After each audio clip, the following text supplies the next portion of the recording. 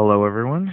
This is Jay Dobbins, your host of the Marvel DC Universe Fan Club, and I'll be discussing only one topic, which is the Dark Tower, movie Easter eggs, and book references. So, well, spoiler alert, if you still have not seen the Dark Tower movie, I strongly advise you not to listen to this episode. So, you've been warned.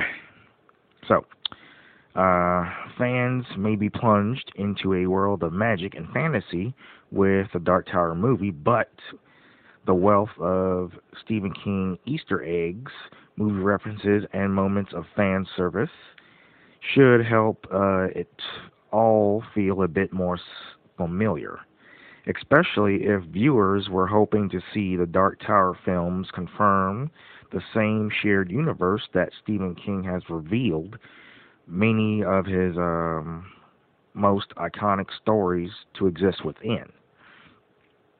Those connections will have to wait for a Dark Tower sequel to ever be explored, but fans can enjoy them immediately. So, needless to say, there will be spoilers for the movie as we break down, the references. Well, actually, yeah. Um, yeah, these are still spoilers if you have not seen the movie. So, but yeah, so it's going to break down references only known to those for those who have read the entire book series. The the subtle nods and impossible to miss references to other King films, and everything else we spotted in our viewings. So, fans. So, number 12, of course, is the Overlook Hotel. Fans had best strapping for a number of references and nods to not only the Dark Tower books, but a ton of other novels and short series by Stephen King. The adaptations of said books to other films are just as fair game, which means an unforgettable image dropped into the movie when an earthquake strikes New York City, of course.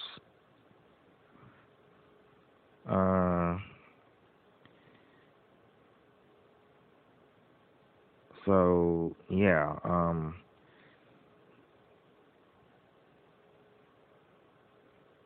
but yeah, I think the Overlook Hotel is pretty much like oh, yeah, sorry. Number 11 is Christine, of course, of Stephen King's strictly horror novels adapted into motion pictures. The infamous Christine, done in 1983, may be the second most famous behind The Shining. So the previous Easter egg, which was the picture of the Overlook Hotel, was from the movie The Shining. So, but at least in terms of setting a trend for horror fans um, of vehicles brought to life to commit evil deeds, in the book, the car was bright red, and in 1958 Plymouth Fury, previously owned by a man named Roland D. LeBay. A hint that King's affection for the name would continue forward to the Dark Tower. The movie and car get a shout out when Jake is talking to his neighbor and friend in his bedroom about his visions. The boy named Timmy opens the scene by idly pushing a model car back and forth along the floor of the room. A car looking an awful lot like a 1958 Plymouth. So number 10 is Rose drawings. Most of Jake's drawings are straightforward to anyone who has seen the real things: the Man in Black, the Dark Tower, and even Roland the Gunslinger. But amidst these recreations of Jake's vision, one can be seen scattered throughout that isn't actually explained in the course of the film. We're referring to the blood red roses visible in only a few shots, which actually refers to more than one key plot element in the novels. First, there's the Can Ka No Re, or the red fields of None, that surround the tower itself. Those roses are possessed of the magic needed to quietly sing a siren song calling souls to the Dark Tower. But more importantly, a single such rose exists in a vacant lot in New York City. At the corner of 2nd Avenue and 46th Street, the flower is eventually protected by Roland in the books, since its destruction would bring about the Dark Tower's fall all on its own. Thank goodness the Man in Black never realized it in the movie. Number 9 is Cujo. None of all Stephen King's horror stories are based in the supernatural, with no better example than Cujo. The story of a good dog driven mad by rabies terrorizing a small town, specifically a mother and son, is named for the dog in question, a Saint Bernard bitten by a rabid bat. As it turns out, the dog was actually named by King as a reference to Willie Wolf, a member of the 1970s radical political group known as the Symbionese Liberation Army. The book even concludes with a puppy named Willie, which isn't the only time the group will be mentioned in the list. It's the dog itself who gets a nod in The Dark Tower when a woman can be seen walking a large St. Bernard down the street, completely oblivious to the trails of Jake Chambers or Roland. So he still seems to be a good dog, meaning the rabies is still a long way off. Number 8, All Hail the Crimson King. When Jake finds his way to the house in Dutch Hill, Brooklyn, his story heads into another in another gear, doing battle with a demonic house and being transported to Midworld will do that. So, being transported to Midworld will do that. Before he leaves, he notes graffiti in the house reading "All Hail the Crimson King," and later, the Man in Black runs his hand along the very message. It's shown elsewhere in the film without ever being explained. But for those who have read the books, it's not to the real rivalry. It's not to the real rivalry going on. On the surface, the Dark Tower is a tale of vengeance between Roland and the Man in Black. So that's on the surface, of course. In reality, the Man in Black, aka Walter, is a servant of the Crimson King, a timeless evil being locked within the Dark Tower, and largely comparable to Satan. The graffiti shows that dynamic is clearly still at work. Although the real nature of the Dark Tower's place in the book series does raise some questions about the state of the Crimson King's followers. Number 7, the It Connection. Most Stephen King fans will voice their shock in the theater upon Jake's discovery of the dilapidated and buried theme park bearing the name Pennywise. Not only is it the comfortable name. Not comfortable name. Not only is it the unforgettable name of the murderous clown in King's It. So Pennywise is it, pretty much. But the clown itself can almost be seen protruding from the ground. His hand, still holding a bunch of balloons, is visible. And what may be a red hat beside it, showing Pennywise's face, is just below the surface.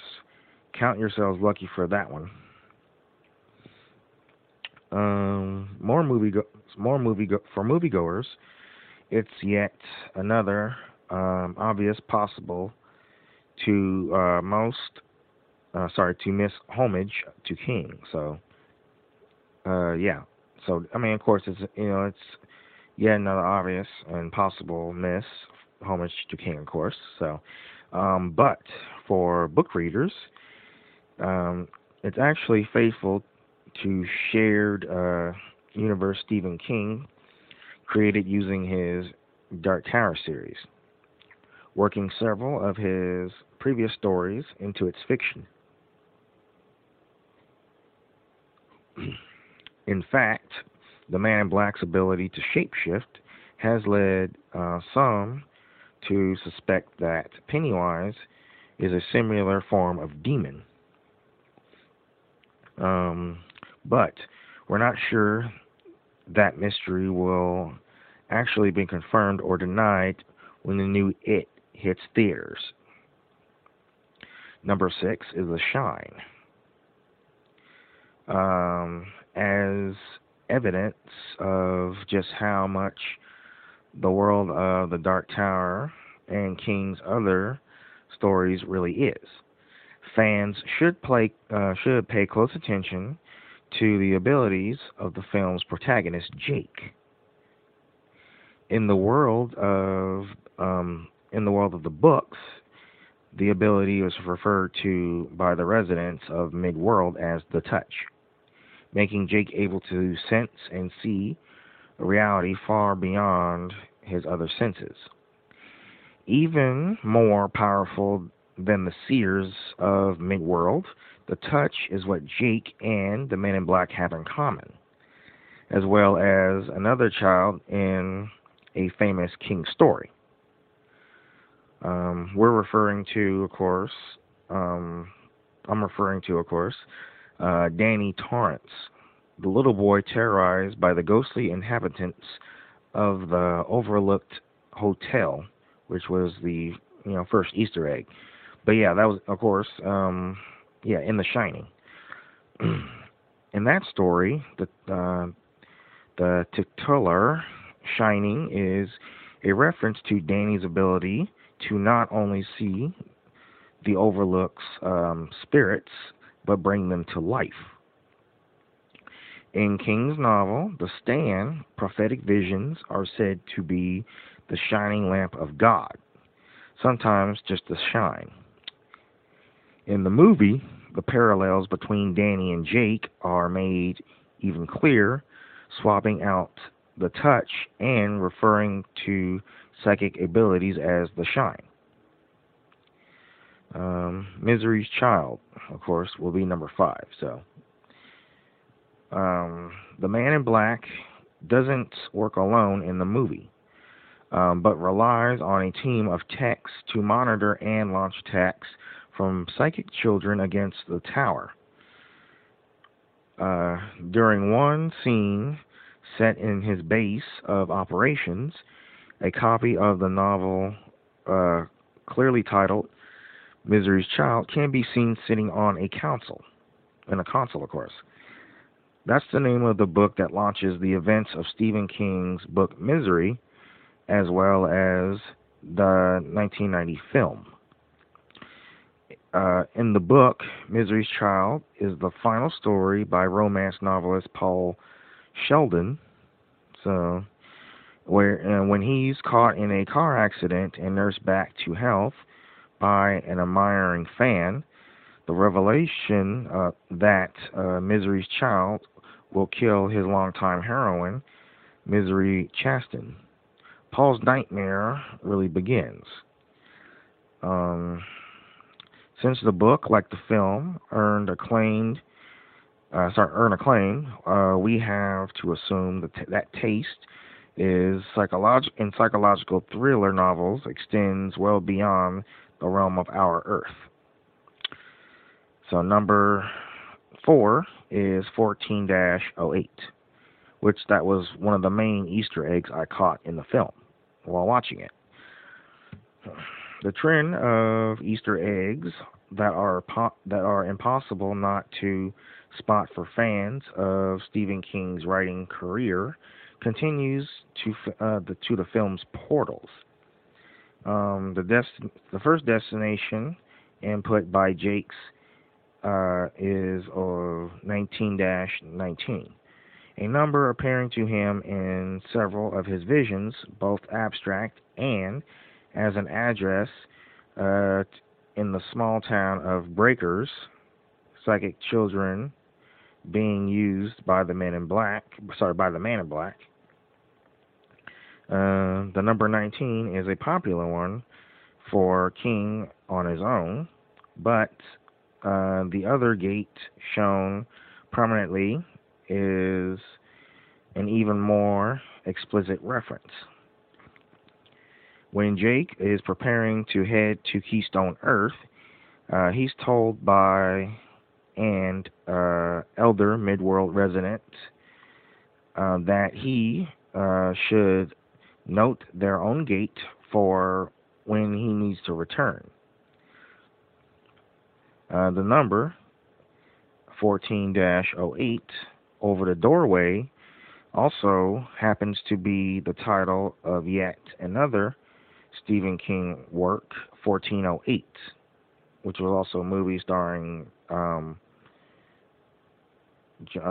Cusack and, of course, Samuel Jackson. But yeah, so following a man trapped in a hotel room of horrors.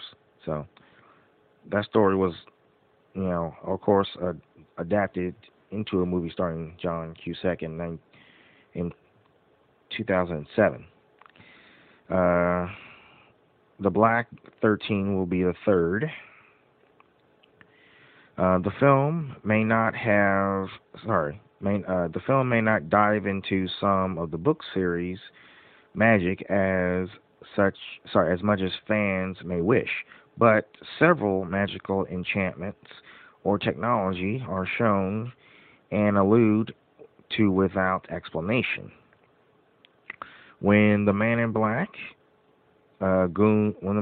goons arrive to kidnap Jake from Roland, the audience gets to see the attack from the villain's point of view. The Man in Black selects a magical stone ball from a collection and uses it to see over the distance that separates his base of operations and Roland. And these are no ordinary orbs. They are the collection of seeing stones known as Merlin's Rainbow, named for the ancient demonic being that rose from the Prim alongside the Dark Tower. The primordial. I'm not good at pronouncing these words. The primordial unformed world that exists before realities are construct. Um, the most sinister of the Baker's dozen was known as Black 13, which allowed the Crimson King to keep a weather eye on Midworld here. So here, the audience is left to wonder, like the readers, about the abilities and uses of the other dozen. Number two would be the smiley face. To emphasize just how cruel and twisted the Man in Black truly is, Roland and Jake find that he has done more than kill the boy's mother and stepfather. Um, there will be no love lost for Lon. So, left lying on the kitchen floor, but Jake's mother is a different story, as if the charred outline of her body on the floor wasn't bad enough.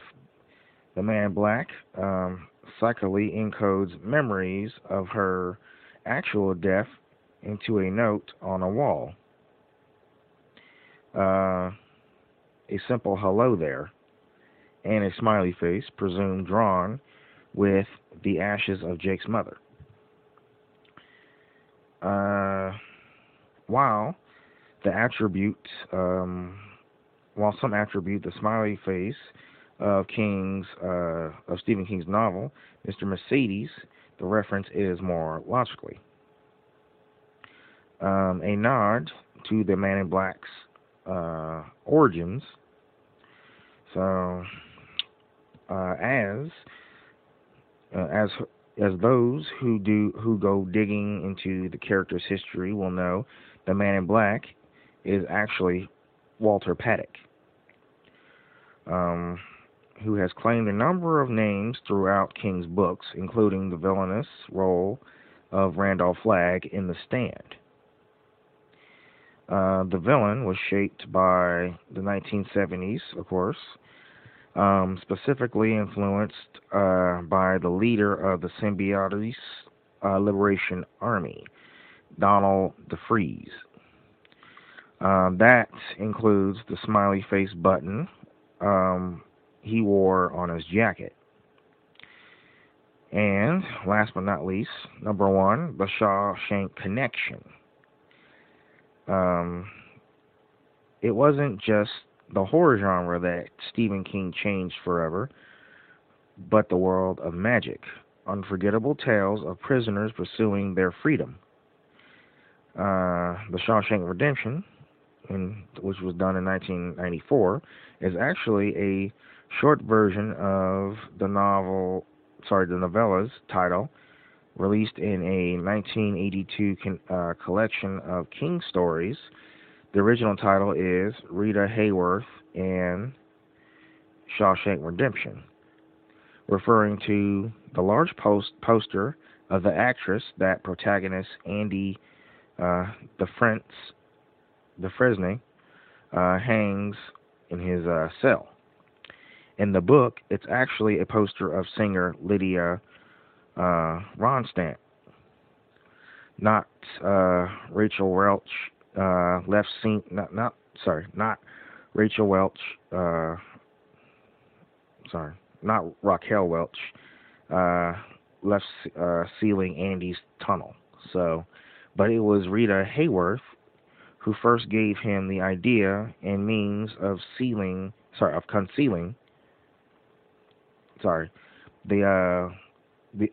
poster of the poster of singer Lydia Ronstadt, not Raquel Welch, left concealing Andy's tunnel, but it was Rita Hayworth who first gave him the idea and means of concealing his escape.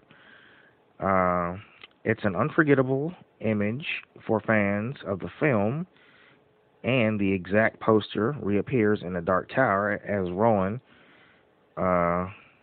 rummages through a guns and ammunition store even placing his hand on the image as he, too, looks for his way out.